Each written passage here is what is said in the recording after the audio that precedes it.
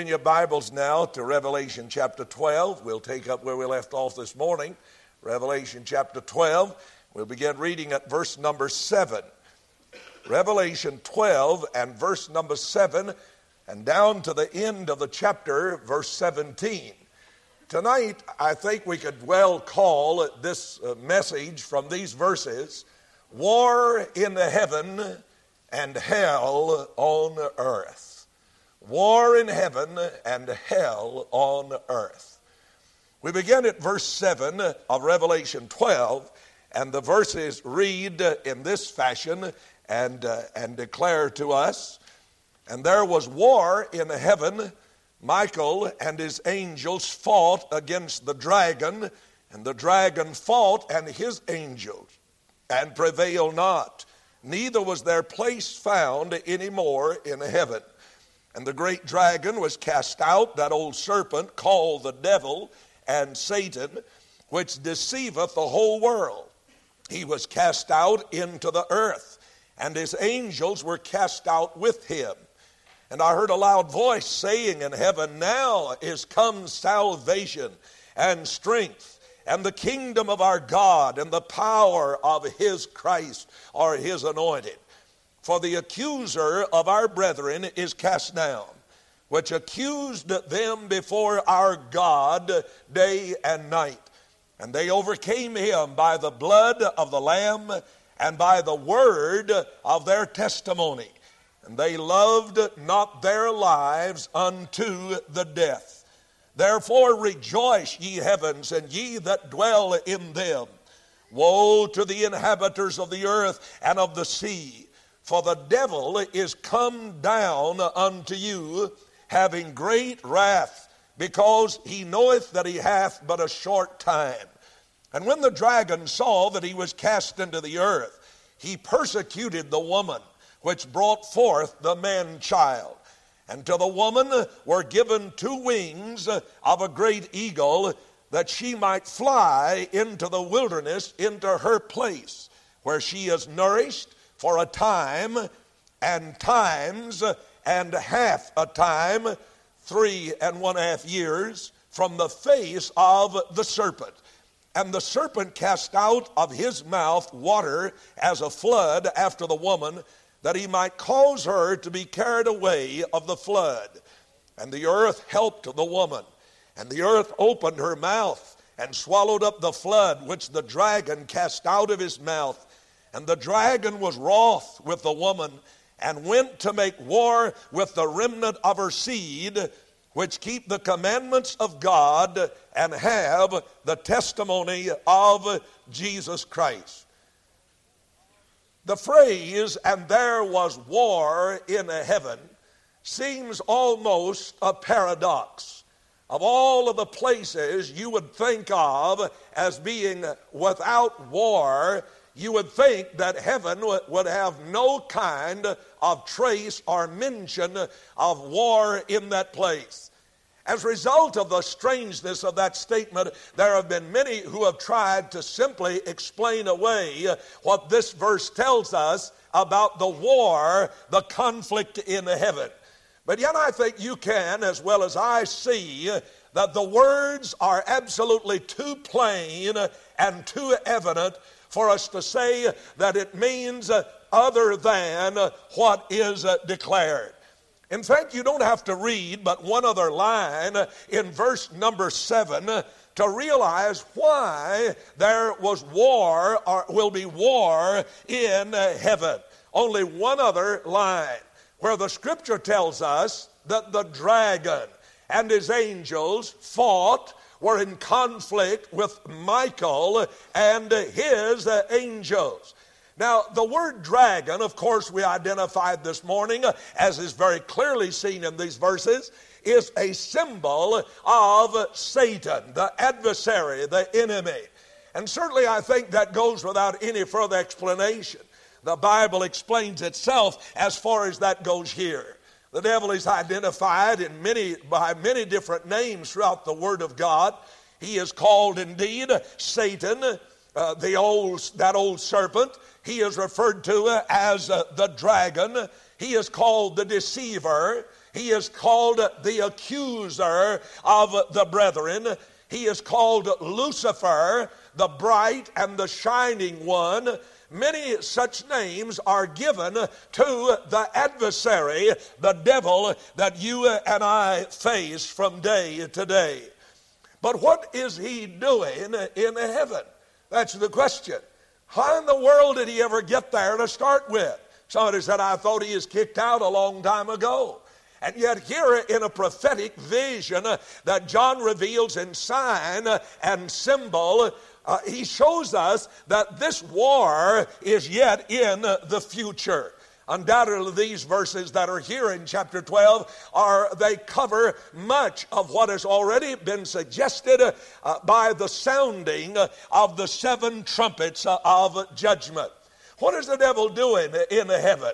First of all, let me say he does not reside there. He does not reside in heaven. Furthermore, he does not reside in hell. Somebody said, you know, the devil's in hell. I beg your pardon.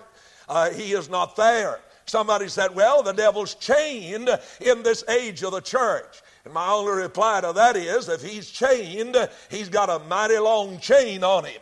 But the truth is, he is not chained. He is rather in the atmosphere along with his demon hordes surrounding this very world of ours. I read you this morning from Ephesians 2 and verse 2 where the devil is designed as the prince of the power of the air. The prince of the power of the air. Jesus described him as the prince of this world. And often when you read in the Bible about principalities and powers, as Paul did, he is referring to that darkened host of Satan and his emissaries who indeed are in the atmosphere about this very world. I think if you turn to the book of Job in chapter 1, you might get a better understanding of the presence of Satan here in heaven. In the book of Job, in the very first chapter, you'll find, beginning at verse number 6, these words recorded, ancient words, and they read like this. Follow me carefully. Now there was a day when the sons of God came to present themselves before the Lord, and Satan came also among them. And the Lord said unto Satan, Whence comest thou? Then Satan answered the Lord and said, From going to and fro in the earth, and from walking up and down in it. And the Lord said unto Satan, Hast thou considered my servant Job, that there is none like him in the earth, a perfect and upright man, one that feareth God, and escheweth or hateth evil? Then Satan answered the Lord and said, Doth Job fear God for naught? Hast not thou made a hedge about him and about his house and about all that he hath on every side? Thou hast blessed the work of his hands, and his substance is increased in the land. But put forth thine hand now, and touch all that he hath, and he will curse thee to thy face. He will abandon you, he will forget you. In other words, Satan is here accusing Job before the throne of God, and his accusation was this: Job is only serving you because you've blessed him materially. Now, oftentimes, as the devil accuses us before the Father, though he is a liar, he doesn't have to accuse us often with lies.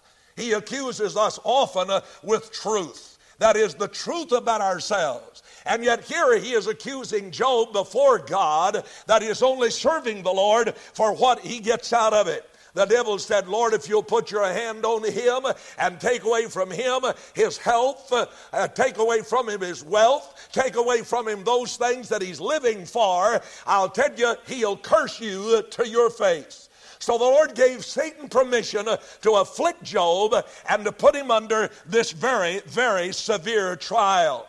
And so we find here from this first chapter of the book of Job that Satan is now, or has access to the throne, access into the presence of God, if you please. And his purpose in doing so is to bring accusation against the children of God. So there is war in heaven. There is a conflict in heaven. And I might add this: Satan is the instigator of war. Satan is the instigator of war. Now, there have been innocent countries and nations that have had to go to war, but because the devil instigated through selfishness, through lust, through ambition, through even insanity, an encroachment upon the sovereignty of other nations, and as a result, there had to come a defense of those or that country as a reason of the devil stirring lust and desire and having a lust for greater power and greater possession. So indeed, Satan is the instigator of war. And not only that, but over in the book of James, James gives us actually two other reasons for war.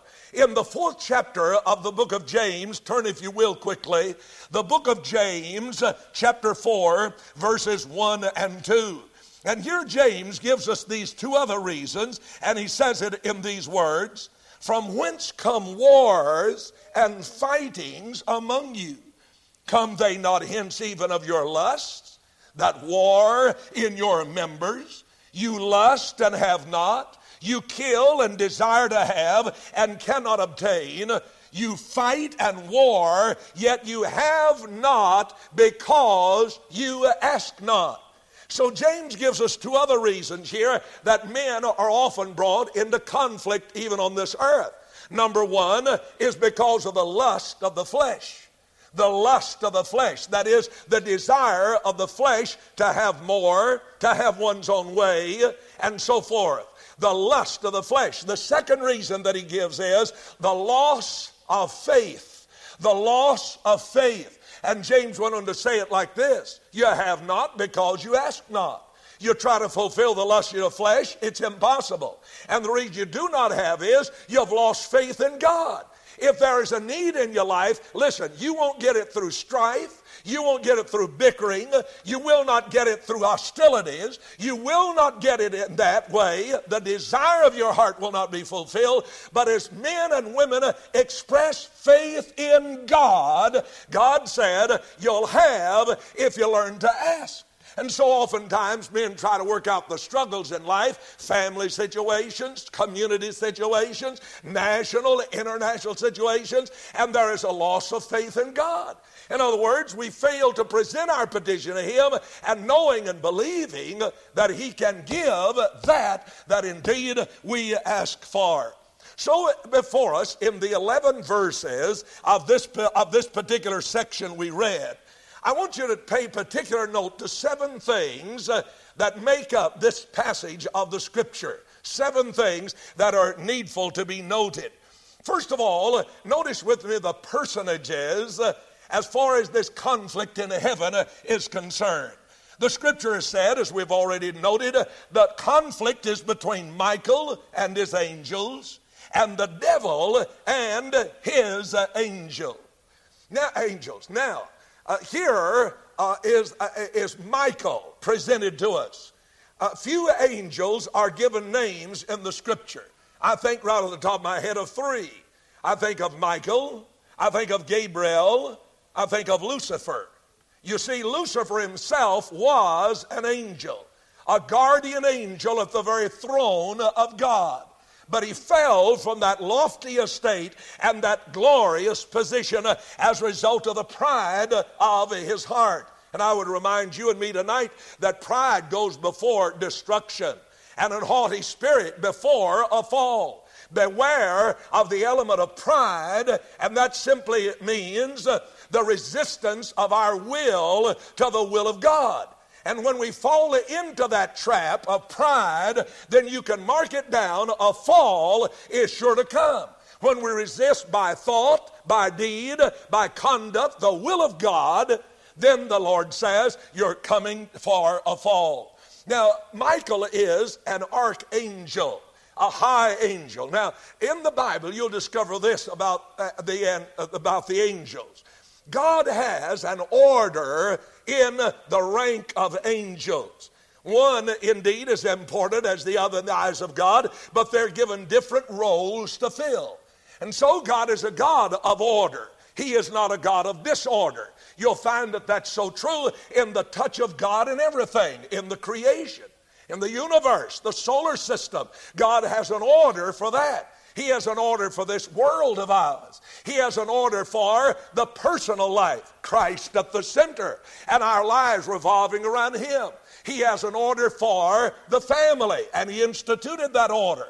Husband, the head of the family, the manager of the family, the wife in cooperation with him, leading that family in humble, loving submission to his leadership. And the children obedient to their parent. That's God's order. Now watch this. When you fool with God's order, you're inviting disaster. You're inviting disaster in the world. You're inviting disaster in the solar system. You're inviting disaster in the church, in the family, in any area. God has an order. And so He has an order revealed in relation to the angel. The archangel seems to be the high angel. If we could use it in reference, the position of general, if you like to liken it to that of an army. Under the general, the commanding general, there are different ranks of soldiers who are in subjection to and under the leadership of that high-ranking officer. You'll find in the Bible the mention of cherubims. These cherubims seem to be guardians of the throne of God. Lucifer apparently was a cherub, a guardian angel at the throne of God. There are seraphim, or some pronounce it seraphim and cherubim. But nonetheless, the seraphim are guardians, apparently, of God's holiness. They relate to the holiness of God. You remember the vision of Isaiah in chapter 6 of Isaiah, when he saw the Lord high and lifted up and heard the angels, the seraphim, crying those cries of holy, holy, holy. They're guardians of the holiness of God. And then according to Hebrews chapter 1 at verse 13 and 14, there are ministering angels. Angels who minister to God's inheritance. And that's you and me who are saved. They are watchful over the flock of God. Angels observe us. Angels watch for us. Angels protect us. And how grateful I am for God's host. You know, I think if tonight really, if God could give us eyes, spiritual eyes, to see literally what's taking place all around us. Number one, I think, first, we'd probably be frightened. For I think what we would see, first of all, would be what the servant of Elisha saw down in the village of Dothan when he looked out and saw the enemy encamped around him. But as you look beyond that, you see a greater host, and that servant of Elisha saw the army, the host of God, encircling even the enemy, protecting the man of God and his servant. And I think after we've had our fright, after seeing that enemy host, demonic host, the spiritual fallen angels, I think as you look a little farther, I think you'd, instead of being afraid, you'd be shouting. I dare say if God would give you a glimpse of the provision He's made for you personally, for your family, and for your life, I guarantee you, I don't think you could stand on the ground. I think every man and woman in this house would lose all the dignity you've ever had, and you'd be like Lucille was yesterday, running up and down and hooping and hollering over the victory of the kids at the Bible quiz. That wouldn't disturb me in the least. Doesn't bother me. I was up in Minneapolis, Minnesota, at a great church up there, robed choir, pipe, organ, all that stuff. And a dear lady came up after service. She said, Brother Burrell, I'll declare. She said, while you was preaching, I just wanted to get up and shout. She said, would that bother you? I said, ma'am, as loud a mouth as I got, I probably wouldn't even hear you. Help yourself. Go to it. And how we need even realize that God has provided angels ministering to us. There is, as I said, the archangel Michael, who is as a commanding general. Now let me mention this about Michael. The archangel Michael, is when you find mention of him in the scripture, you will find that the mention of Michael is always in association with Israel, in association with the people of God. And jot the verses down if you'd like. Daniel chapter 10, verse 13. Daniel chapter 10, verse 13. Also verse 21. Also, you'll find Daniel chapter 12 and verse 1. We'll come back and read that in just a second. And then also in Jude, verse 9, several times the angel Michael is mentioned by name. I'd like to turn back to Daniel chapter 12 just a moment and give you a glimpse of Michael here. And here Daniel in his prophecy is talking about the Great Tribulation period. And he is saying at verse number 1 only, here's only verse 1, watch this.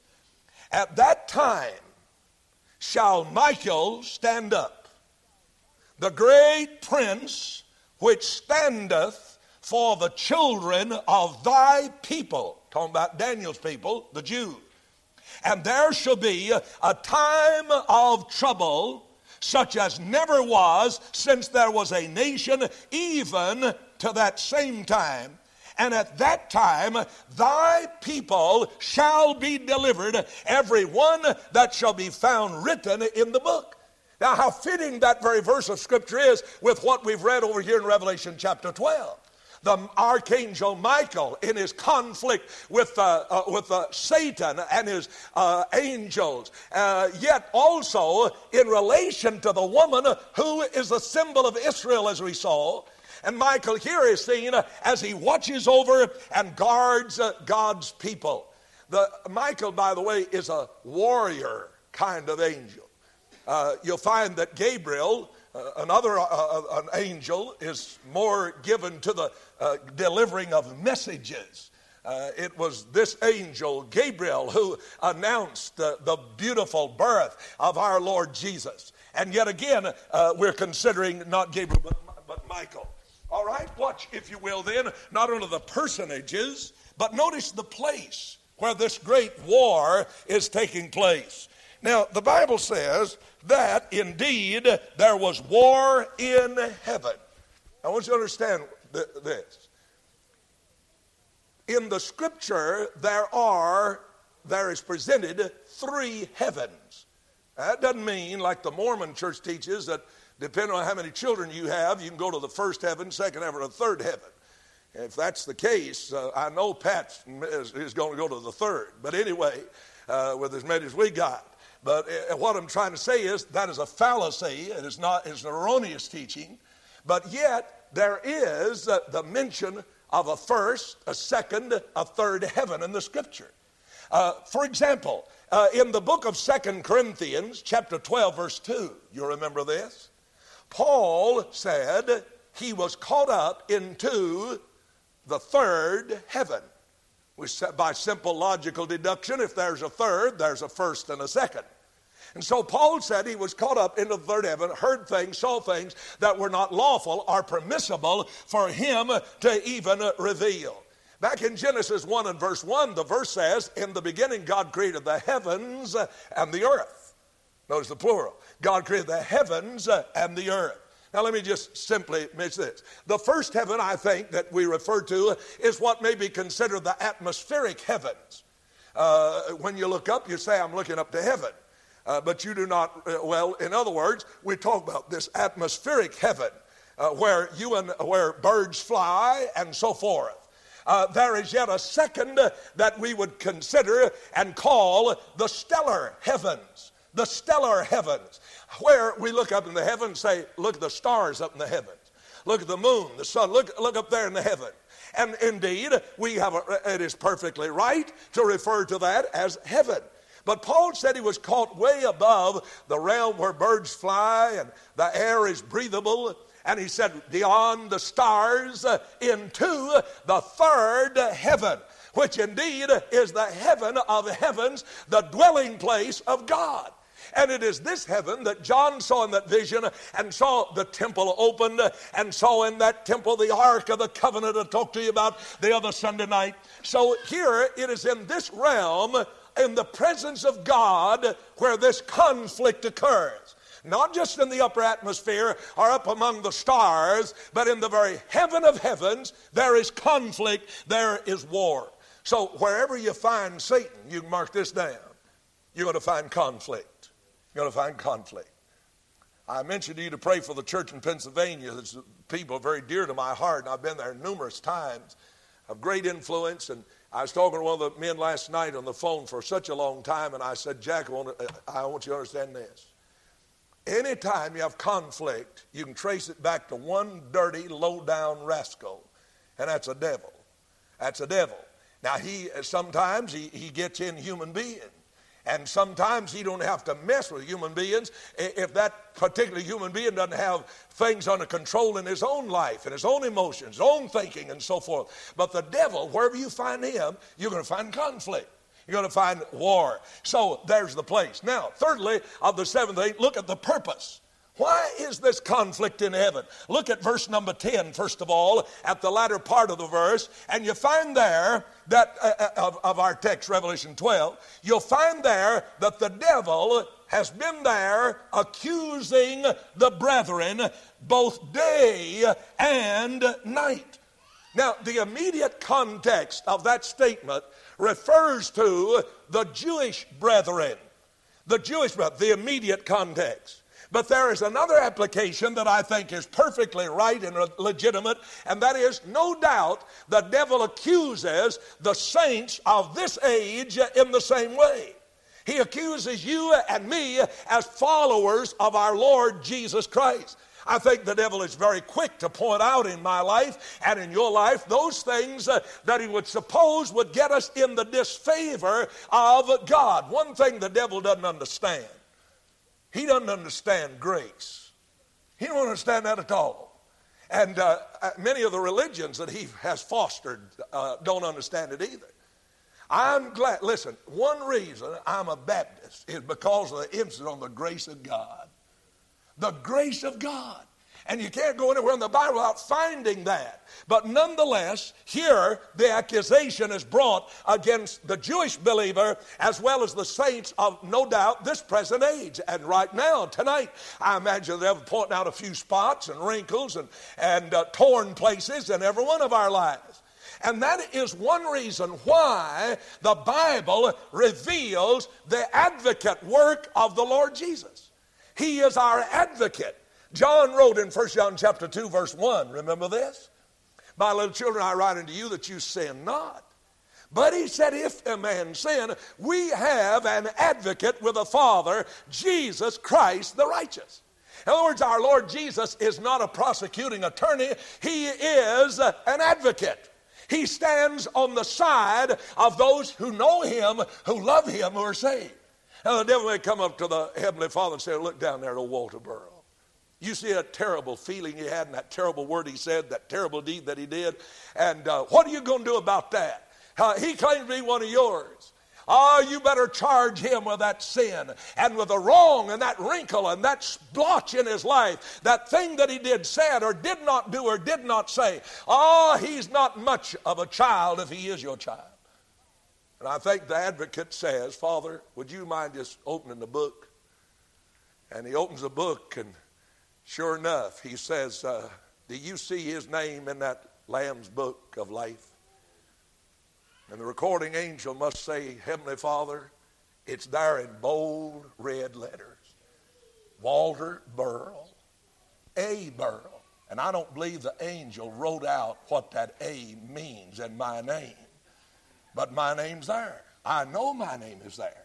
Written in the Lamb's book of life. And yet again, the devil say, yeah, what about all those sins in his life? Man alive, he's piled up a debt this high. Look at that. And the advocate says, Father, I have already paid those debts. Everything canceled. You see, I've had everything put on my account. And that's exactly what the Lord does for us. And the blood of Jesus Christ, God's Son, John said, keeps on cleansing us from all sin. So the devil may have a sad and terrible tale to tell on every man and woman and young person alive in this house. But I'm glad to tell you that we have an advocate who stands for us in the presence of God, as well as that accuser stands. Now, Satan has shown up in verse number 9 for what he really is. That old deceiver. The word deceiver means leading astray. And all how the devil leads men and women astray. Leads them after their own lust, their own way, their own will, their wishes. Leads them into false doctrine, false religion, all kind of things. He is the one who deceiveth the whole world. Oh, if it were not for the Word of God and the sweet minister of the Holy Spirit in the believer's life, you'd be deceived too. And the only thing keeps you from being deceived is the Word of God. Oh, how many people have fallen into the false philosophies of this day and have been led astray and deceived in their lives. And how many people I've even heard, thank God for their testimonies, who have been so engrossed in things like the occult and witchcraft and black magic and Satanism, and they thought, man, my heart was empty, and I thought if I'd go after this, I'd find a fulfillment in life, and yet to hear them say, it brought disaster in my life, but thank God for His mercy that rescued me and brought me and fulfilled and brought satisfaction in my heart.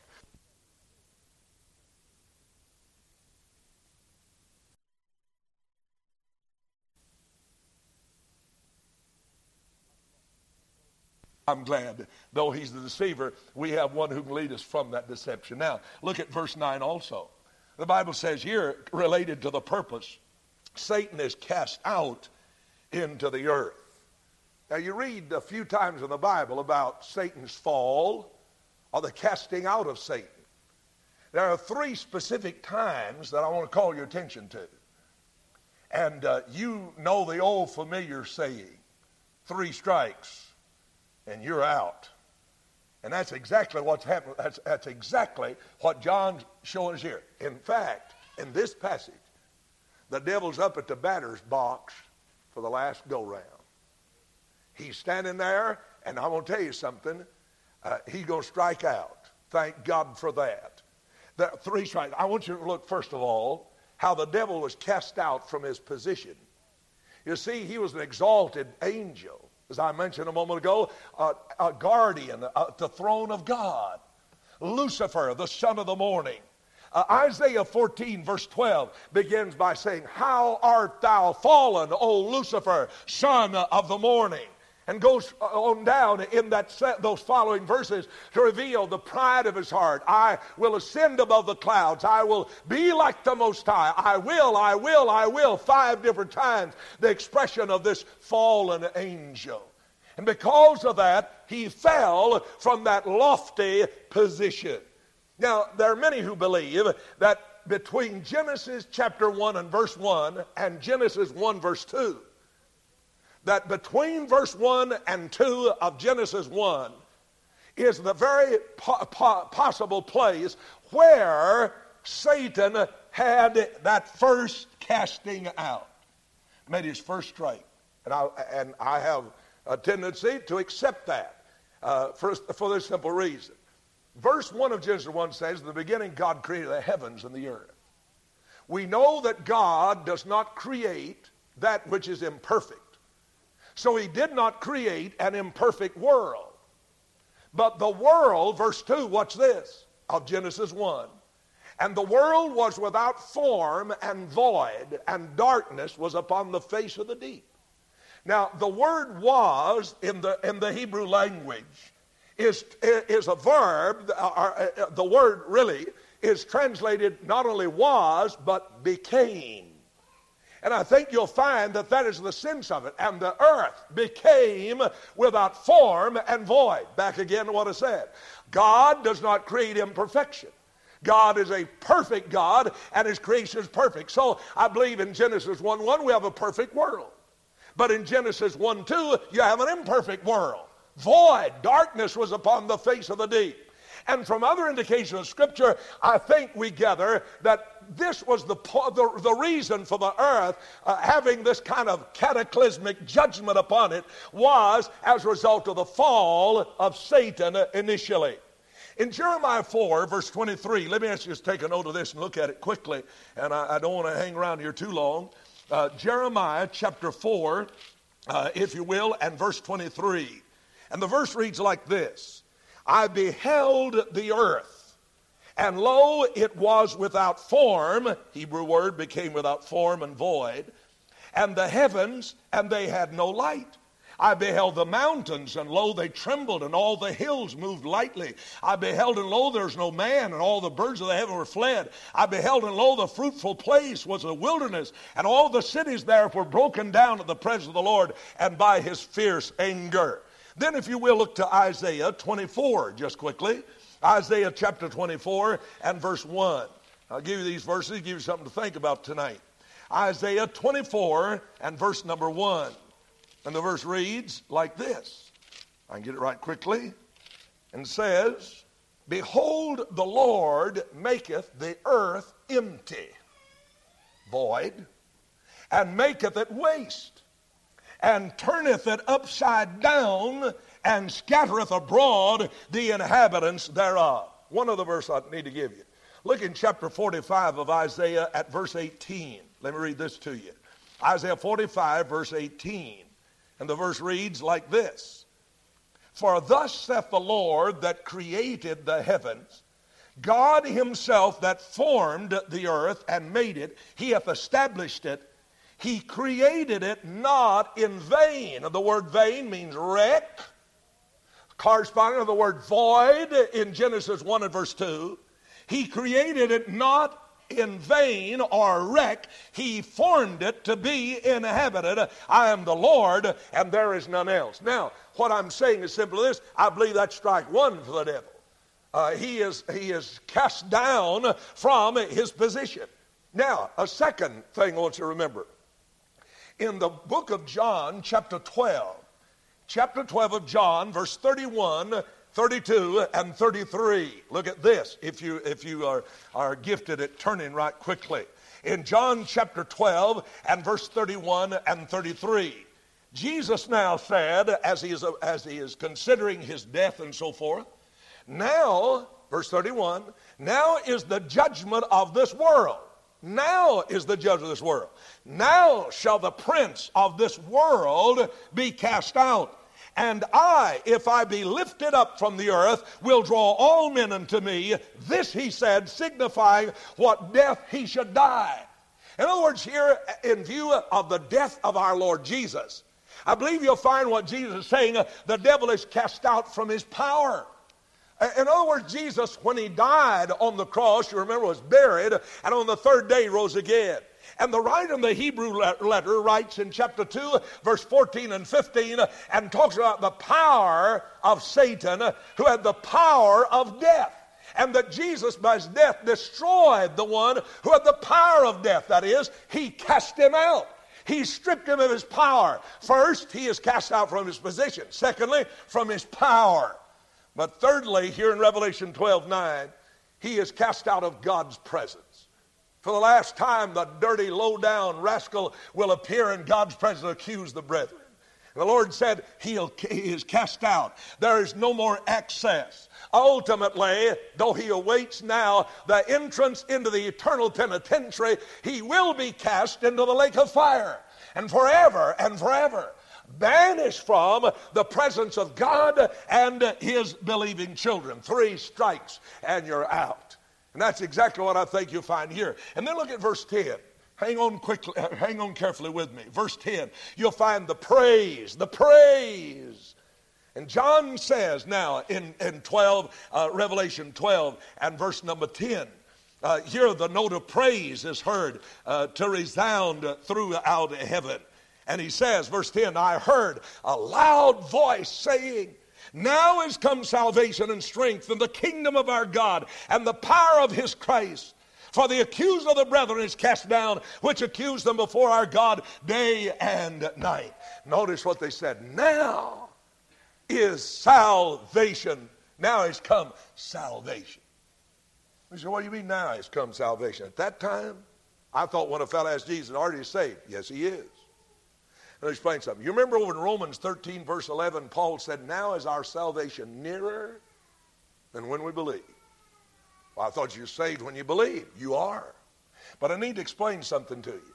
Salvation or redemption, as presented in the Word of God, in its broadest sense, affects 3 realms. Salvation affects the soul, the body, and this earth. When Jesus died on the cross, purchased our redemption, it involved these realms. Romans 10:13 said, for whosoever shall call on the name of the Lord shall be saved. When a man asks the Lord Jesus and sincerely in his heart, believes on the Lord Jesus, asks him to be his Savior, the Lord saves his soul. He becomes a child of God. But you see, his salvation that God has provided, that is, God's salvation, is not complete just when he saves the soul. The body itself is included in God's plan of redemptive salvation. In Romans 8, chapter 8, verse 19 through down about verse 23, Paul talks about this great creation, and the word is creature in our English version is literally, and you'll see in the marginal reference, is the word creation. The whole creation groans and travails together in pain, waiting for the adoption and the releasing of the body. Now, the creation groans. Why? It is under the curse. The creation groans, waiting for the adoption of the body, that is, of God's children, their body be redeemed, given a body like unto the Lord. And yet, that redemption, the moment you get saved, though it includes the soul and the body, yet is not complete. And what we have here in the book of Revelation, remember our illustration of a long while back? The whole thing of Revelation deals with the Lord putting in effect and enforcing his title deed to this earth. In other words, kicking the squatter off. You remember that phrase? Getting rid of the old squatter. He has no right on this earth. And yet he is the prince of this world.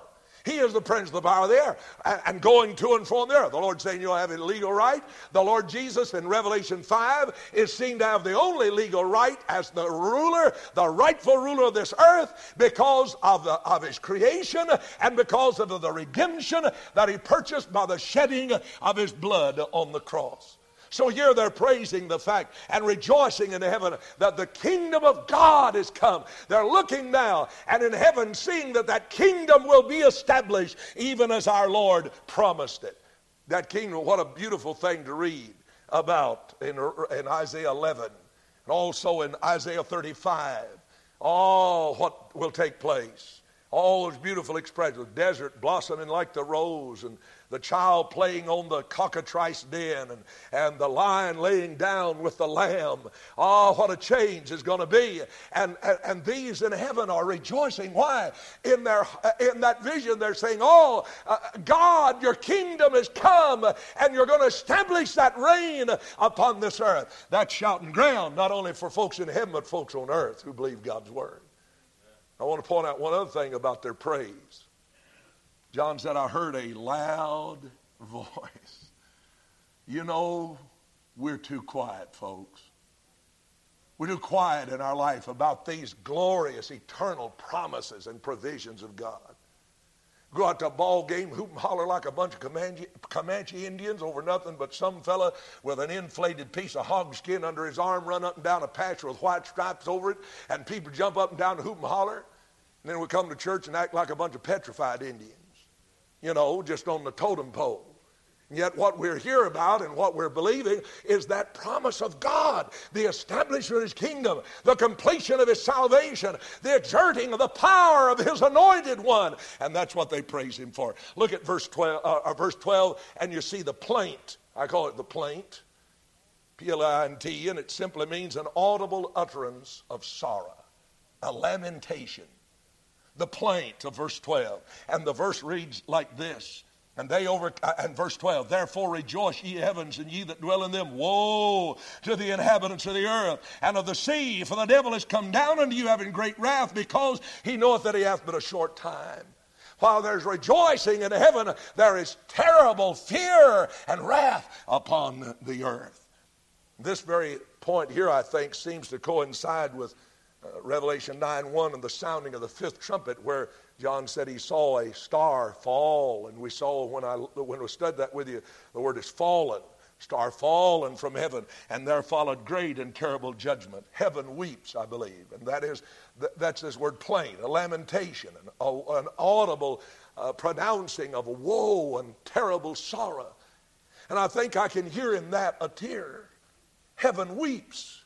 Heaven weeps over the inhabitants of the earth who are going to have to go through all this terrible, terrible, terrible time of the last 3.5 years of those 7 years of tribulation. Oh, what a lamentation, a weeping in heaven. And I think it's well for me to say this. The Lord does not have any pleasure in the death of the wicked, Scripture says. When Jesus looked at Jerusalem, who had scorned him, spurned him, rejected him, and he pronounced that terrible judgment upon the city that would be destroyed, the Bible said as he looked over that city, he wept. He wept. Oh, how sorrowful he was that judgment was coming. You know, when you look at men and women without Jesus Christ, it all make us weep. To realize that if there are people right here in this audience tonight, if you have never received Jesus Christ, man, every man and woman who saved this house ought to be crying their eyes out over you. We ought to be weeping every day of our life in school and the job place, weeping in our hearts because men and women are really going to experience the eternal judgment of the fires of hell forever and forever. I got to close. You've been patient. Look at verse 11 and see the power. The power. The Bible said at verse 11, they overcame him by the blood of the Lamb and by the word of their testimony, and they loved not their lives unto the death. In other words, here's the basis for overcoming Satan. You want to overcome the devil in your life? Here it is. Listen to me. Number one, they overcame him. Here's the fundamental basis. By the blood of the Lamb. All of our victory is based upon the sacrificial death of Jesus Christ. We have no victory outside of him. Secondly, the word of their testimony. That is, the audible, outward avowal of their faith in Jesus Christ. And again I say, we are too quiet. We're not audible. We're not vocal in our testimony of our faith in Jesus Christ. Most of us would tremble in our shoes if we thought tomorrow we had to tell somebody down the job or in the office classroom that we're a child of God, we've been born again, the Lord Jesus lives in our heart. No wonder we're overcome by the devil instead of overcoming him. In other words, we're intimidated by the devil and by the world and the circumstance around us. How we need, if we're going to overcome the devil, I guarantee you, tell people about your faith in Christ. Give them your testimony. It's difficult for some of us to even give testimony in church, much less out there where the world doesn't want it. I mean, you can stand up here in church in testimony time, and we ought to. We ought to praise God more. And folks, I want to tell you that. We need to do that more. We ought to stand up, if there's nothing, praise God for the biscuits not burning. Praise God for being saved. Thank God for still being alive. We ought to be vocal, audible in our praise of God. And that defeats the devil. As long as they can keep the child of God mum and silent and quiet, listen, he's got free run in this country of ours. Not only that, but they overcame him as a result of this statement. And they loved not their lives unto the death. You know what these folks were committed to? They were not committed to the preservation of their lives. They were committed to the propagation of the truth of God. Like Paul, who said, we counted not our lives dear. We died a long time ago, Paul said. And yet, you know what most of us care most about? Preserving our life. I mean, preserving our acceptance. We don't want anybody to turn us down, think we're kind of screwy upstairs or got a few, grains short of a full cob. And so we're preserving that life of ours. Yet these, they did not, listen, they didn't count their lives. They committed their lives. And that's what the word love means. They loved not their lives unto the death. They weren't in love with their lives. They were in love and committed to the Lord. And finally, and I don't have time to deal with this, the persecution, the final note, at verse 13 through 17. Will you let me point out one strange thing to you here? I'm going to anyhow. Some of y'all sound asleep now. You would know whether I presented it or not. All right, let me ask you to look at this. Watch this. In these verses, there's a strange saying. The woman who is in travail, that is, labor pains. The woman here is seen, believe it or not, in her post-labor pains. Strange? Here is a woman, representative of Israel, who had her birth pains 2,000 years and more after the child was born. Odd?